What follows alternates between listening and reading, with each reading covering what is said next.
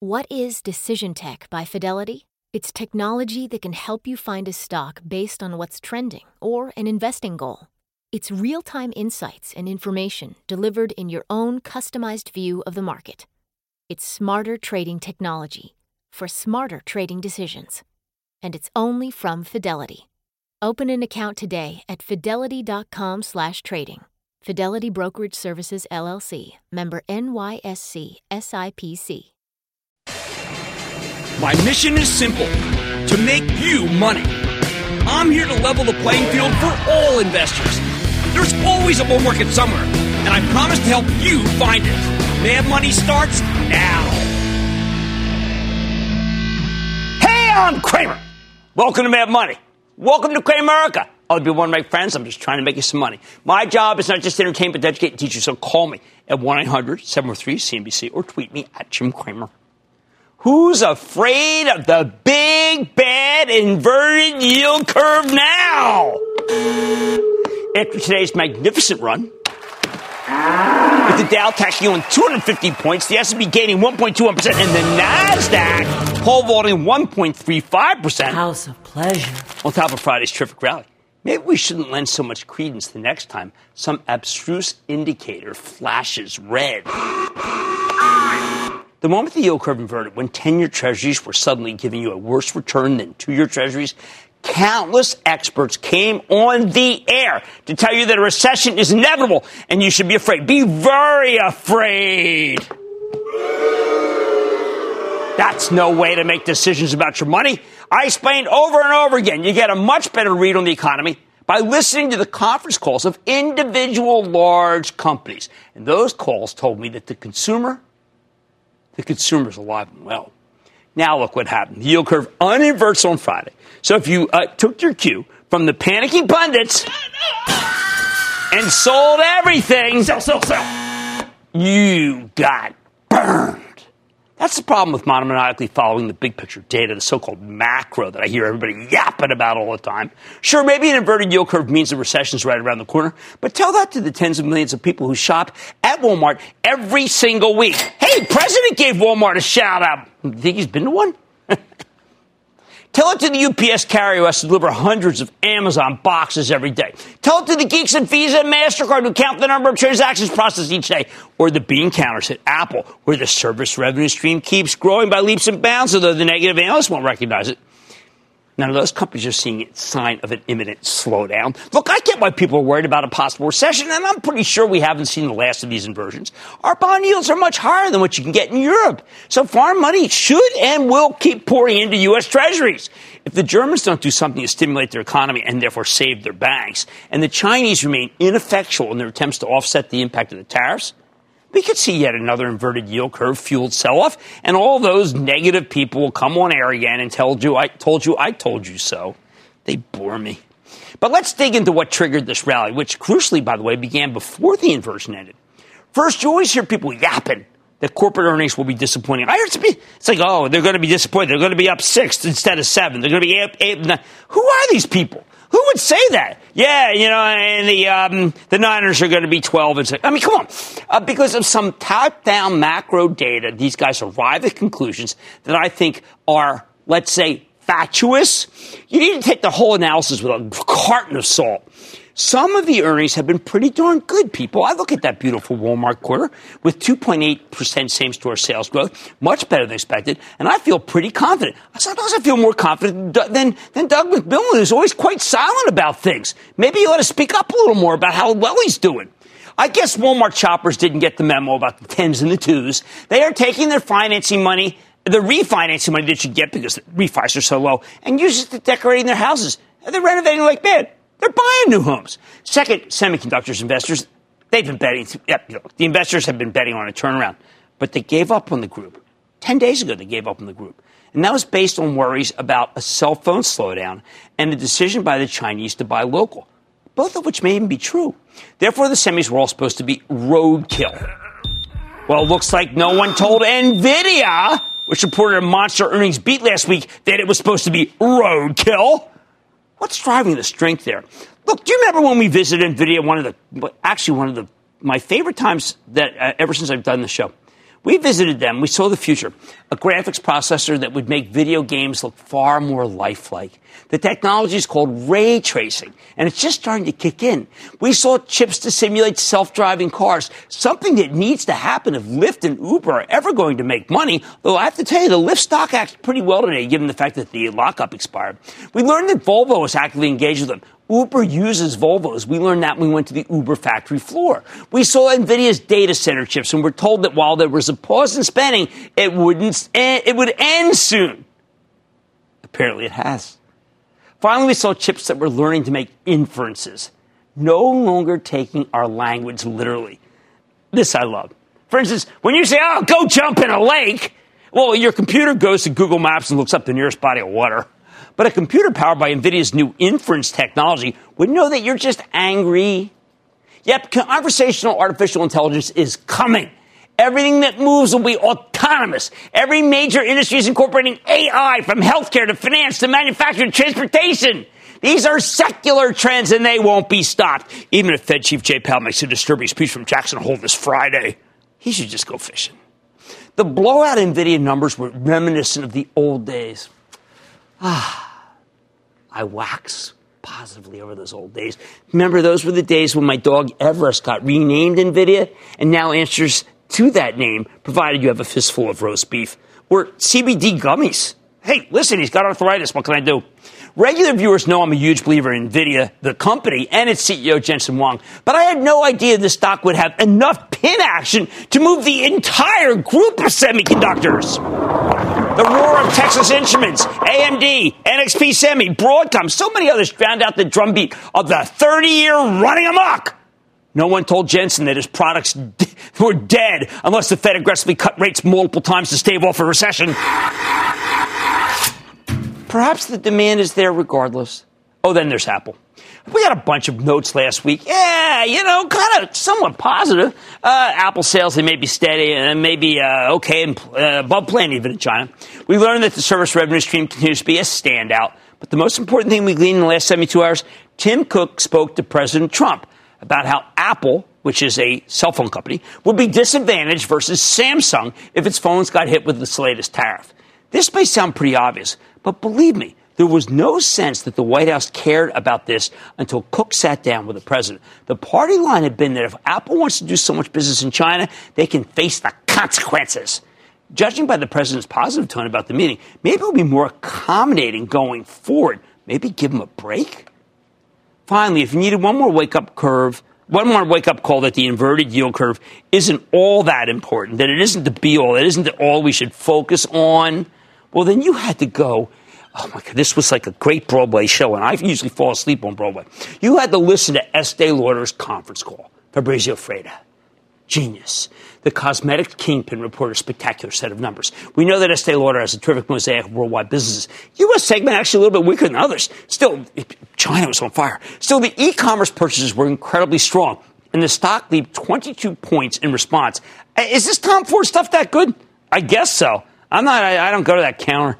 I don't know about you, but what the heck were people thinking using premium makeup with an inverted yield curve? How dare they? How could sales of Clinique be so strong with that 10-2 crossover? How could anyone justify buying MAC when the Germans were arbitraging buns? Well, when you put it that way, it does sound ridiculous, does it? Because it is, even though I've heard it for months. Max, that's a MAC. My wife has a lot of it. She has like a whole wall of it. What is it? I don't know. It's something that costs money. The bottom line, this rebound can easily be undone if the bond market turns us around, stopping traders in their tracks, but not commerce. The recession talk hasn't vanished, even if it's now buried under a mountain of bullish data points. But on days like today, it sure is hard to find. Hey, why don't we go to John in Kentucky, please? John! Booyah, Jim. Booyah back! Oh, okay. Yeah, great. You're welcome. My grandson and I, he has a little education portfolio that I've got for him for his college. He's 9. Kellerman's 9. And we recently bought some Disney about a couple months ago, and it's down about 5%. But Kellerman wants to buy more, and I kind of agreed, but we wanted to get your opinion on it. And then we heard today your kid's got some news on horse the stock sense. about a whistleblower. Your kid's got horse sense, a whistleblower. a whistleblower. It's like the clown who tried to knock down GE last week. What is it, fun in games to knock stocks down? I mean, look, I'm sure the whistleblower, I'm sure there's gravitas, I'm sure it's germane, I'm sure it's pertinent. I am with Bob Iger. Call me crazy. I'm banking with Iger. I'd say your grandson's right. Bye. Hey, how about we go to Pedro in Florida, please, Pedro? Booyah, Ski Daddy. Yo. I'm a big fan and second-time caller. Listen, I'm in the house of pain with my stock VMware after the news regarding the acquisition. Yeah. With them set to report earnings this week, should I buy more, hold, or sell? I can't say I was that happy with the Pivotal, the news about the Pivotal deal. I think VMware can bring out good earnings. Certainly better than last quarter. I think that they underpromised last quarter, so this time they will overdeliver. So I'm going to say that a bottom is nigh. How about we go to Harry in Pennsylvania, please? Harry. Hey, this is Harry from Newport, Pennsylvania, Jim. First, I wanted to say I bought all of your books, and I'm absolutely loving Confessions of a Street Addict. You're too nice. Can't put the book down. You're too nice. I want to also say my girlfriend started investing. She loves your show. I bought a Royal Dutch Shell last week, and I bought it more or less as a value play. And I was wondering what your thoughts were on the oil sector, not just Royal Dutch Shell itself, but the oil sector, and it's just been beaten up. I have soured on the fossil fuels. I think that there's long-term real issues there. Even the best won't go up. And I have to tell you, Royal Dutch, for instance, is not as good as BP. And if BP cannot get out of its own way, if you want a cautionary tale, try looking at Whiting or even worse, Concho. In other words, stay away. All right, please don't get me wrong. I don't think we've heard the end of the recession talk because there's a lot of people, it's like a cottage industry. They can't stop yapping about it. But boy, oh boy, the mountain of bullish anecdotal evidence is hard to ignore, isn't it? On Mad Money tonight, feel like the fun police have invaded this market recently? I'm eyeing Six Flags versus Cedar Fair to see which play could put the recent roller coaster action to good use. Then, it's one of the hottest groups in the market, but it's been flying under the radar screen of late. I'll reveal it in tonight's Off the Charts. But first, despite the slowing economy here in the U.S., the consumer, it remains strong. I'm taking a look at where they're spending, what they're buying, and the companies that you need to buy shares in. So stay with Cramer. Don't miss a second of Mad Money. Follow @Jim Cramer on Twitter. Have a question? Tweet Cramer. #MadTweets. Send Jim an email to madmoney@cnbc.com or give us a call at 1-800-743-CNBC. Miss something? Head to madmoney.cnbc.com. What is Decision Tech by Fidelity? It's technology that can help you find a stock based on what's trending or an investing goal. It's real-time insights and information delivered in your own customized view of the market. It's smarter trading technology for smarter trading decisions. And it's only from Fidelity. Open an account today at fidelity.com/trading. Fidelity Brokerage Services, LLC. Member NYSE, SIPC.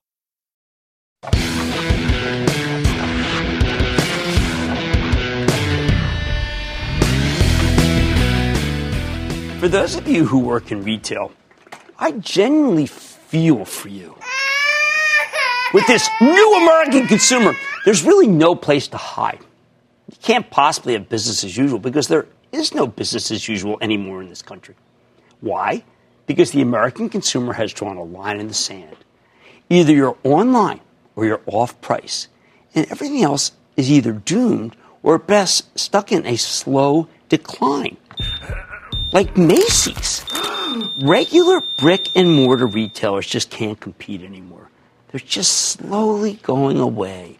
These days, the consumer's addicted to convenience. We didn't really care much about convenience until Amazon came along. What we're seeing now is a generational change. It's a sea change. If you're a baby boomer like me, you appreciate being able to buy stuff online. But if you're a Gen X or a millennial, it's not just that they dislike brick and mortar. I don't even think they understand the reason for it. And who can blame them?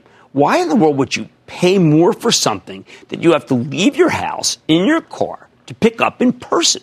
Amazon will give you a cheaper price to deliver free to your home. I mean, you don't have to put it in your car. Isn't that great? That's what Prime's about.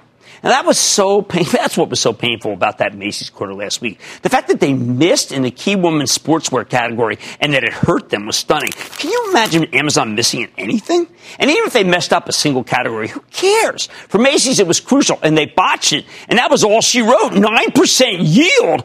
I mean, holy cow!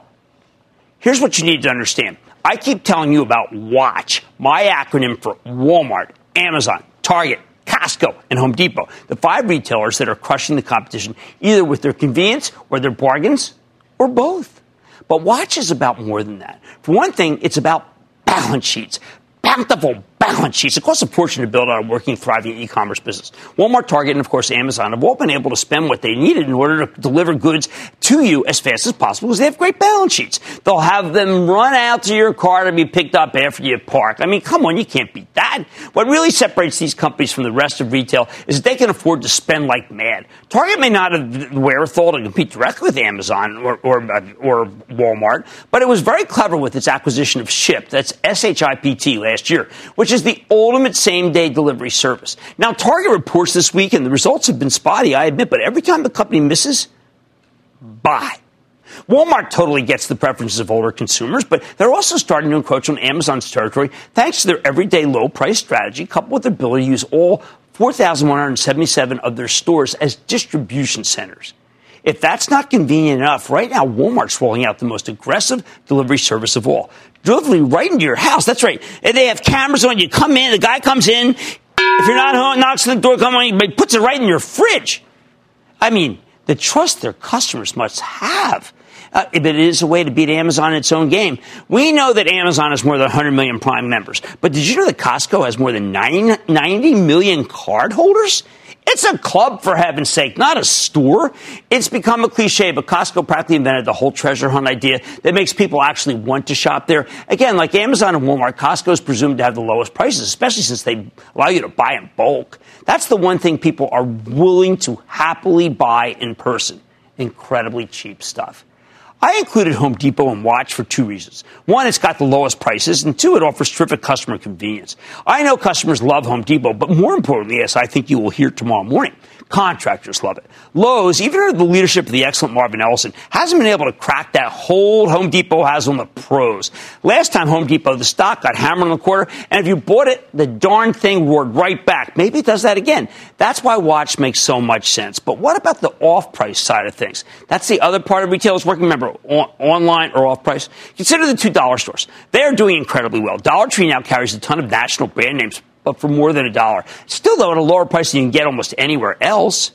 Dollar General's relying on dirt cheap consumables. Don't need China for that. Both represent terrific value. They're just plain bargains. I know they've moved a lot.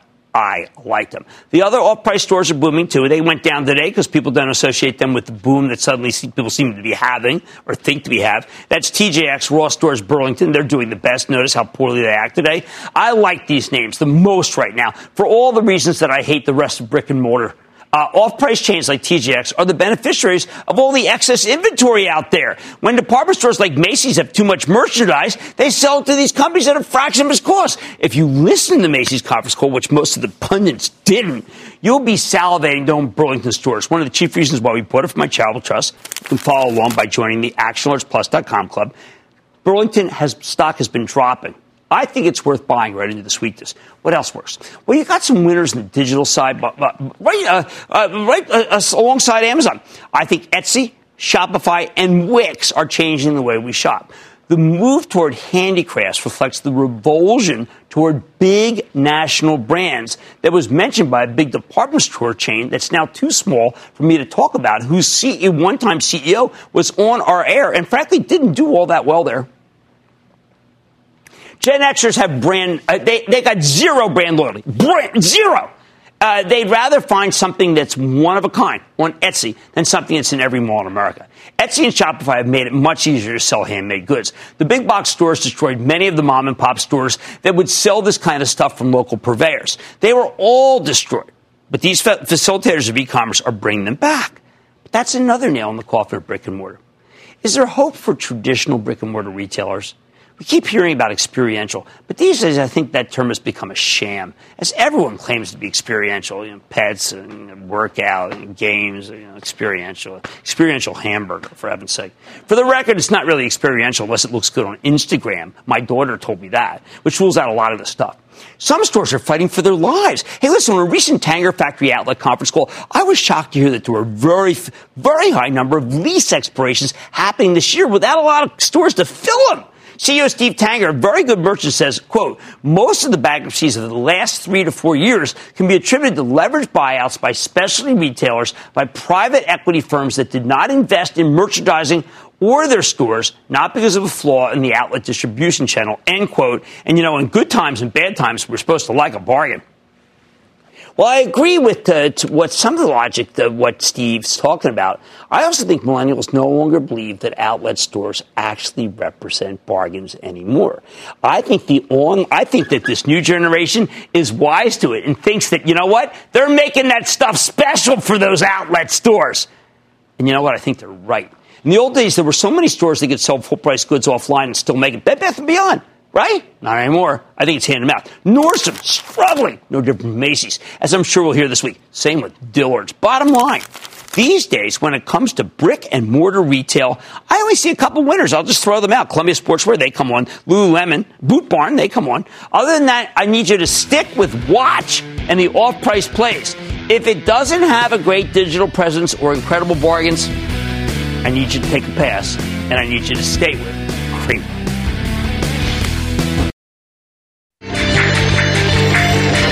Can summer fun for families mean summer dollars for home gamers? These topsy-turvy stocks offer thrills and chills. But in the stock market, the only right direction is up. Six Flags, Cedar Fair. Which ride can take investors to the most exciting heights? What can you do if you don't trust this topsy-turvy market? Sure, the last couple of trading days have been terrific. But the average is a bad habit of turning on us just when it seems like we may be out of the woods. So for those of you who are still feeling nervous about a potential slowdown, I can't blame you. Let me tell you how to protect yourself. You want yield, bountiful yield. In an environment where Treasury yields are still at ridiculously low levels, 10 years around 1.6%, the 30 years barely above 2%, stocks with big dividends become a lot more attractive. There's no competition from the bond market. If you want investments that generate income, dividend stocks are the only game in town. Unfortunately, everybody else knows that too. Most of our go-to high yielders have been performing pretty well of late. And when dividend stocks go up, their yields shrink. That's why we're on the hunt for new options. We want stocks that are somewhat down and out, giving them accidentally high yields. I call them AHYs, but not so down and out that these juicy payouts are in danger. In short, you want something like the amusement park stocks, Cedar Fair, and Six Flags. With Labor Day weekend rapidly approaching, sadly, it might seem like a weird time to highlight a group that does so much of the business during the summer. But hear me out. Cedar Fair and Six Flags were both excellent long-term performers. They've made you a lot of money over the past decade. However, in the past year or two, both stocks have peaked and come down substantially from their highs. That's how you end up in a situation where Cedar Fair sports a 7.1% yield and Six Flags has a 5.7% yield. Talk about flags. This is a red flag, right? Some of it's because these two companies have always paid generous dividends, but some of it comes down to the recent underperformance in the companies and therefore their stocks. I think those dividends are both safe. But because we believe in diversification, you should really only consider owning one amusement park stock. So the question is, which one? Let me show you how you choose between two very similar stocks. It's a tutorial. Don't worry, I'll make it fun. Cedar Fair owns 11 amusement parks, along with 3 water parks and 4 hotels, all of them in the U.S. Six Flags is bigger. They're the largest theme park operator on Earth, with 25 parks, mostly in the U.S., although they got a couple in Mexico, one in Canada. There's not a lot of daylight between them. Now, why have these two stocks fallen out of favor with the Wall Street fashion show? Their stories are a little different. Cedar Fair peaked in May of 2017 and spent the next 2 years moving steadily lower before the stock finally bottomed roughly 2 months ago. The culprit? At first, when the company started reporting disappointing numbers in 2017, the company blamed the weather. The analysts believed them. Heading into 2018, Cedar Fair rolled out new roller coasters at its 2 largest parks. There was a lot of optimism. It typically means that there's going to be a boost in attendance. But then the company pre-announced some dismal numbers in July of last year. Once again, they blamed the weather, although this time investors didn't buy it. Since then, Cedar Fair has struggled to regain Wall Street's trust. And even though the last few quarters were solid, they didn't prevent the stock from rolling over along with the rest of the market in May. So Cedar Fair's had an attendance problem. So what about Six Flags? This one kept climbing until 14 months ago, then spent the next 9 months getting just completely and unmercifully hammered, losing 36% of its value by the time it bottomed in March. Since then, the stock has shown some signs of life, but it's still well off its highs. And the story here is pretty much the same, just on a compressed timeline. Six Flags started seeing weaker results. They blamed the weather. And just so the company got a pass, right up until they reported a very weak quarter last October, right into the teeth of the market-wide meltdown. There's one more component here. Six Flags has been looking to license its brand and allow foreign developers to create franchises overseas. Hey, that could give a nice revenue stream, right? The company had big plans, including parks in Dubai, Saudi Arabia, and China. But those projects got delayed, and some of them may not even happen, which crushed the stock.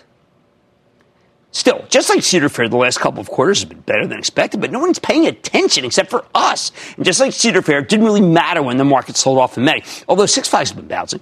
Now that you know where each of these companies is coming from, we got to figure out which is better in a clinical and rational way. Six Flags has roughly twice as many properties as Cedar Fair. However, the revenues are almost equal. $1.5 billion for Six Flags, $1.4 billion for Cedar Fair over the past 12 months. Still, Six Flags wrings a lot more profit out of those sales. $275 million versus $170 million for Cedar Flags. Point to Six Flags for Cedar Fair. Point to Six Flags. Actually, a very big point to Six Flags. How about the quality of their parks? Six Flags has more of them, and quantity is a quality of its own. Six Flags also has a branding relationship with Warner Brothers, which helps. On the other hand, Cedar Fair's flagship properties in Ohio and California are probably the best in the business. Plus, Six Flags has some international exposure, which is not what we want right now when it feels like the U.S. is the last economy standing.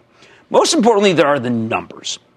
In the last month, both companies have reported solid quarters, which is the only reason I'm comfortable recommending them in the first place. I wouldn't be doing this piece otherwise.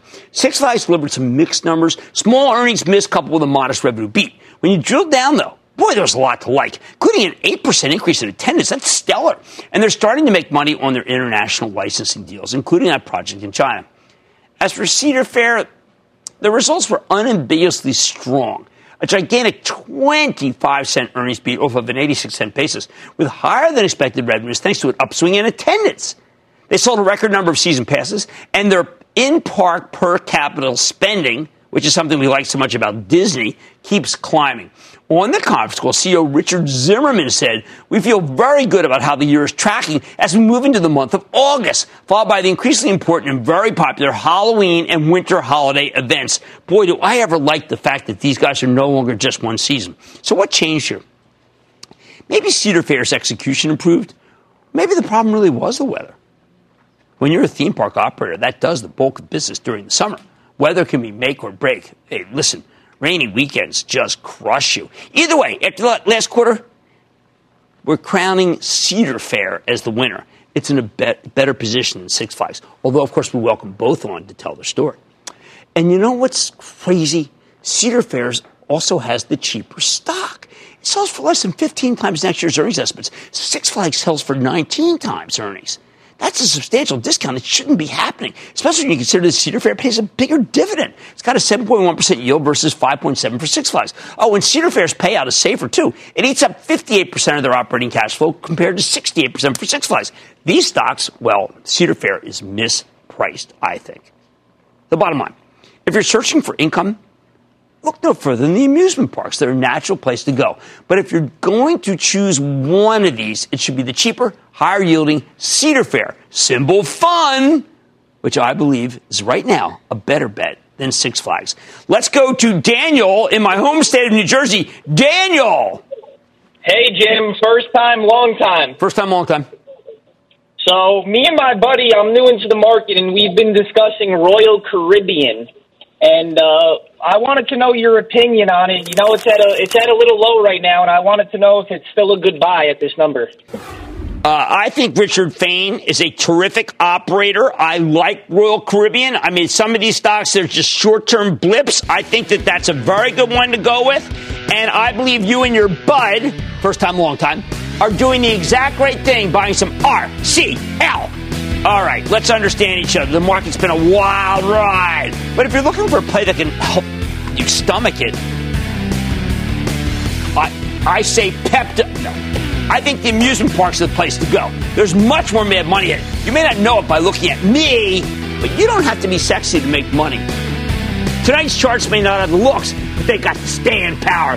I'll reveal the names when I tackle the technicals. Then the state of the consumer has never been more robust. I'm talking about the consumer here. I'm going to reveal why. And all your calls, rapid fire, tonight's edition of the Lightning Round. So stick with Cramer.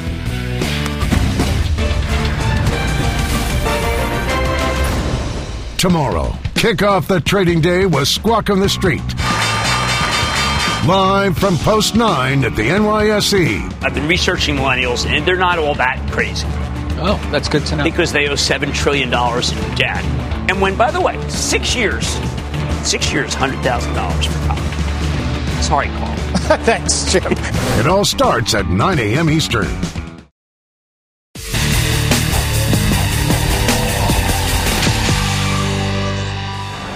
If the roller coaster action in this stock market is making you sick to your stomach, maybe you need to stop fighting and start embracing it. We have an extraordinary level of volatility here. It feels like every day we're either soaring to the stratosphere or plummeting back to earth. And you know who benefits from that kind of volatility? The exchanges. That's who. Up, down. If you're running an exchange, you don't care about direction. You only care about volume. When traders flit in and out of an entire asset class on almost daily basis, these companies make fortunes. That's one reason why the exchanges are among the hottest groups in this market. Although this is one of those stealth bull markets that you don't hear as much about. Well, that's my fault. I don't talk about these companies nearly enough. Why? Well, I don't know. But they're not sexy as some other cohorts, like anything technology. Now, fortunately for me, you don't need to have sex appeal to make a fortune. That's exactly what these exchanges are doing. So why don't we take a look at things? Let's look at CME. The CME group, this is called the symbol is the elongation is CBOE Global Markets, or CME Group, and the Intercontinental Exchange. These companies practically have a license to print money, and their stocks are on fire. Why? In part, it's because the industry has become a slap-happy oligopoly. Thanks to a decade of consolidation, the major exchanges have tremendous pricing power because there's nobody left in the game who can compete on a large-scale basis. Boy, that's what you want if you're a capitalist. These companies have been gobbling up their rivals left and right for years. CME bought the Chicago Board of Trade. That was the CBOT. Intercontinental Exchange bought a series of companies, including the NYSE, or the New York Stock Exchange. Now they have the leverage to beat down potential competitors, which is why their stocks have been total juggernauts. So tonight we're going off the charts with the help of Bob Lang. He's the founder of ExplosiveOptions.net, as well as being the brilliant technician and the all-star duo behind TheStreet.com's trifecta stock newsletter. He's also the author of Know Your Options to get a better sense of where the exchanges might be headed, because these stocks remain as hot as can be. We know the fundamentals are good. CME, the company formerly known as Chicago Merc, is making a killing thanks to the strength in commodity trading, especially now that gold and silver have gotten their groove back. And you see we highlight gold all the time now. CBOE, originally the Chicago Board Options Exchange, has seen an explosion in earnings thanks to the introduction of weekly options. It used to be that you could only get monthly options. These are incredibly high-risk instruments, by the way, which is why speculators love them. Intercontinental Exchange owns the New York Stock Exchange, along with a host of other stock, commodity, and futures exchanges worldwide. We just spoke to Stacey Cunningham. Remember, we were outside in front of the New York Stock Exchange? She's president of the NYSE, and she told us a very compelling story, I thought. All three had strong quarters, even as they were up against some pretty tough comparisons. So now let's delve into the technicals to find out which ones are up to snuff in... Man, is that a strong chart. In the chartist world, let's start with the daily chart of CME Group, which made a new all-time high just earlier today. Not many stocks can say that. Even though CME got clobbered back in March, it's now up more than 15% for the year. Look at this rocket ship, will you? I mean, that's incredible.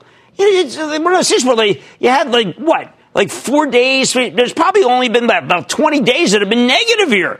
So what does Lang like about this picture? Okay, when the stock pulled back hard at the end of July, we see this was the big pullback here. Okay. testing its floor support from the June lows. It quickly rebounded from those levels. Buyers stepped in almost immediately because there's just such tremendous demand for the thing. Boom, bounces off of it right like that. Wow. While CME has rallied, the Ichimoku Cloud, all right, we'll try to throw everything at you here. That's a tool that uses a number of moving averages to give you a one-glance read on the situation. It has stayed green. That's very important. When the cloud is green and pointed higher, it suggests that the stock has more upside. And then there's what we call the MACD, or the moving average convergence divergence. That's one of my favorite indicators. It's an important gauge. It made a bullish crossover right there, you see, where the black line crosses above the red one. That's one of the most reliably positive signals in the entire chart book. Plus, we know that the big institutional money managers can't seem to get enough of CME. Why? Because we look at the Chaikin money flow. And that shows you that that's a measure of the level of buying or selling pressure. It's extremely strong here. Okay? Stock's currently at $216 and change. Lang would not be surprised if this thing makes its way all the way up to $250. I wouldn't be surprised either. This is a very good stock for this environment. Next, take a look at the daily chart of Intercontinental Exchange. To Lang, this picture is a thing of beauty. Oh, my God, these charts are gorgeous. This is a gorgeous pattern of higher highs and higher lows. So that's what you want to know. Higher high, higher low, higher high, higher low, higher. You get the picture. It's really incredible. Once again, the Chaikin money flow, look at this. Look at all the money coming into this thing. Has been in extremely positive territory, indicating the big institutions are buying the stock hand over fist. The MACD indicator is right on the verge of a bullish crossover. It's not there yet, but it's on the verge. The Ichimoku Cloud. In this Ichimoku Cloud, I got to tell you, expanding, classic buy signal. Sorry. When Intercontinental Exchange pulled back to its 50-day moving average in late July, the stock found a powerful floor of support and quickly rebounded. Again, you see these things, boom. It made a new all-time high earlier this month and is now up 23% for the year. Lang's view, ICE is trading at $92 and change. He's betting this one's going to make a move over 100 very quickly. Finally, there's the chart of the CBOE. Once again, we see a very similar trajectory. CBOE, or the CBOE, got slammed in late July. They all did. They really took it on the chin, okay? But then the stock, just a couple bucks away from 52 guy, just roared right back. Lang likes that the CBOE has made a consistent pattern of higher highs and higher lows. There it is again. You see that? This is like the diciest moment, but it bounced right off the 50-day, which is very powerful. This is exactly what charts are always looking for. Since the latest rally really took off in April, the stock has climbed on strong volume and heavy money flow. There again, we look. What do we have to look at money flow? We have the Chaikin money flow. The MACD is extremely positive. There you go. As is the relative strength of the RSI. I've got everything thrown at you here. That's another crucial momentum indicator. The Ichimoku Cloud, trending higher. What is not to like? Best of all, in May, SIBO made what's known as the Golden Cross, where the short-term 50-day moving average crosses above the 200-day. That is the holy grail for chart watchers. Any money manager who cares about the technicals will plow into a stock that does this, okay? Which explains why the SIBO is up roughly 20% since then. Lang believes the stock has more upside. Yes. But with CBO currently trading at 120 after a big run, he'd like to see a slight pullback to 115 to 118. See that it's just a little too much above the average to pull the trigger. Here is the bottom line, people. The charts, as interpreted by Bob Lang, suggests the exchange stocks have a lot more room to run. He likes CME and Intercontinental Exchange right here. Buy them tomorrow. And he likes the CBOE into weakness. As for me, I love these stocks. And I'm getting a sense that these stocks have been anointed as winners by the big hedge fund and mutual funds, which means they could potentially keep running right through the end of the year. Guys who want to own call options deep in the money for the month of December, I'm sanctioning it. Although, ideally, of course, I want to pull back. All three work great for me. Mad Money is back after the break.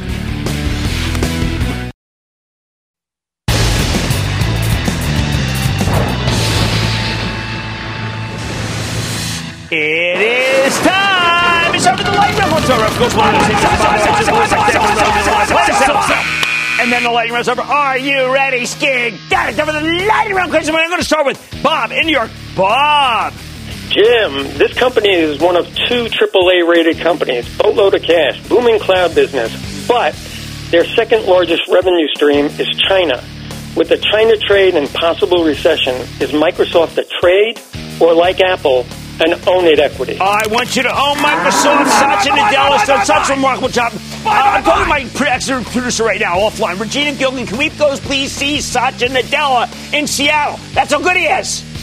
Bingo! Jennifer in Oregon. Jennifer. Hi, I have 338 shares of Boeing purchased at $137 a share. If you were me, would you hold, sell half, and take out my initial investment, or sell all of it? Well, actually, to tell you the truth, I would take out my initial investment and let the rest run. I know it's a problematic time for both, but the fact is that even if they shut the production line down, the stock is reflecting some of that. So take out the money that you put in, and that's it. Dave in Illinois. Dave. Dr. Cramer. Dave, man, what are you up to? Oh, nothing much. My stock today is Ferrari, RACE. Well, you know, my wife is a Lamborghini person, but I got to tell you, race is doing remarkably well. I'm a buyer, Dave. I'm a buyer. Dominic in California. Dominic. Hi, Cramer. My grandson has a question about a high flyer for you. Okay.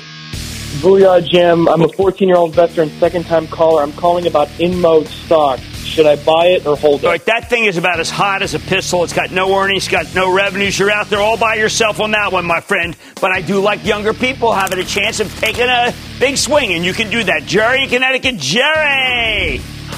Booyah, baby cake! Yo, yeah! Hey. Brother, I'm looking at Hexo. I heard they did. Just keep looking. Don't buy, because I'm telling you, some of these cannabis stocks, with the exception of Kronos right now, I say be careful. And that, ladies and gentlemen, of the Lightning Round. The Lightning Round is sponsored by TD Ameritrade.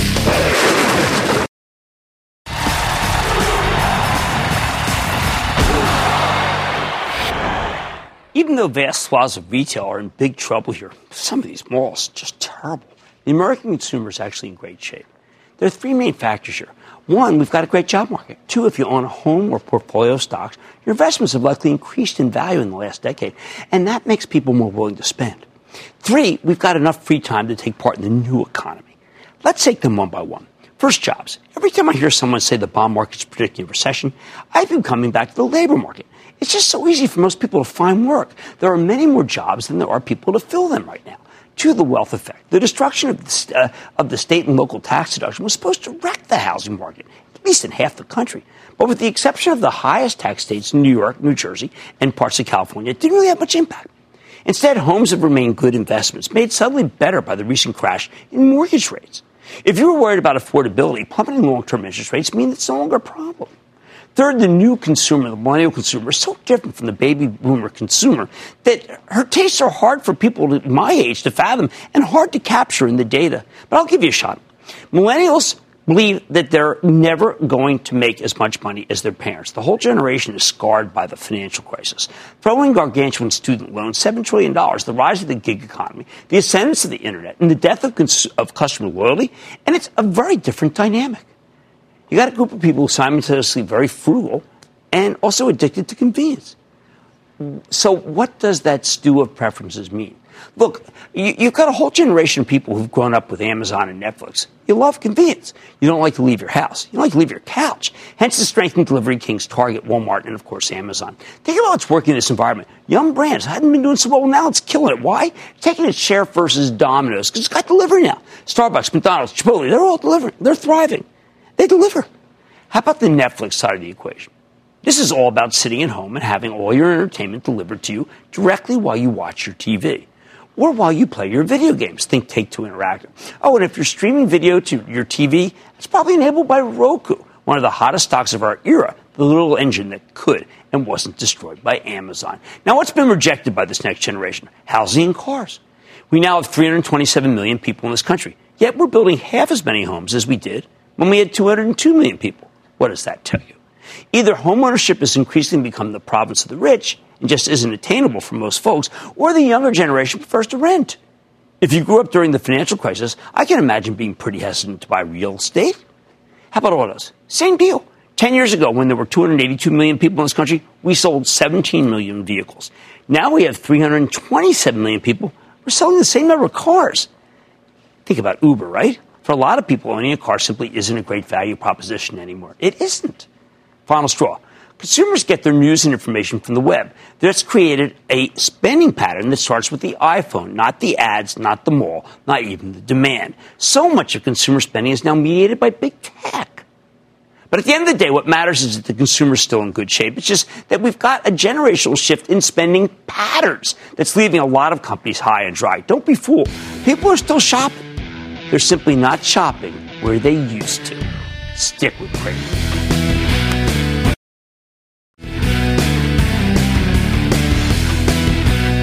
All right, the consumer is strong, but the patterns are so different that the macro data doesn't capture where the money is being spent.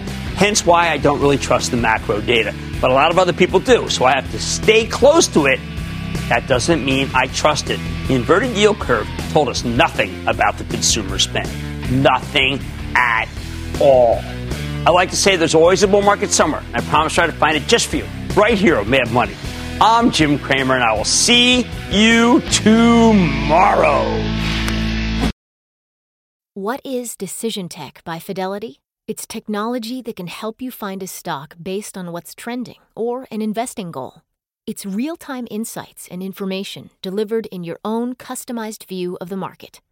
It's smarter trading technology for smarter trading decisions. And it's only from Fidelity. Open an account today at fidelity.com/trading. Fidelity Brokerage Services, LLC. Member NYSE SIPC.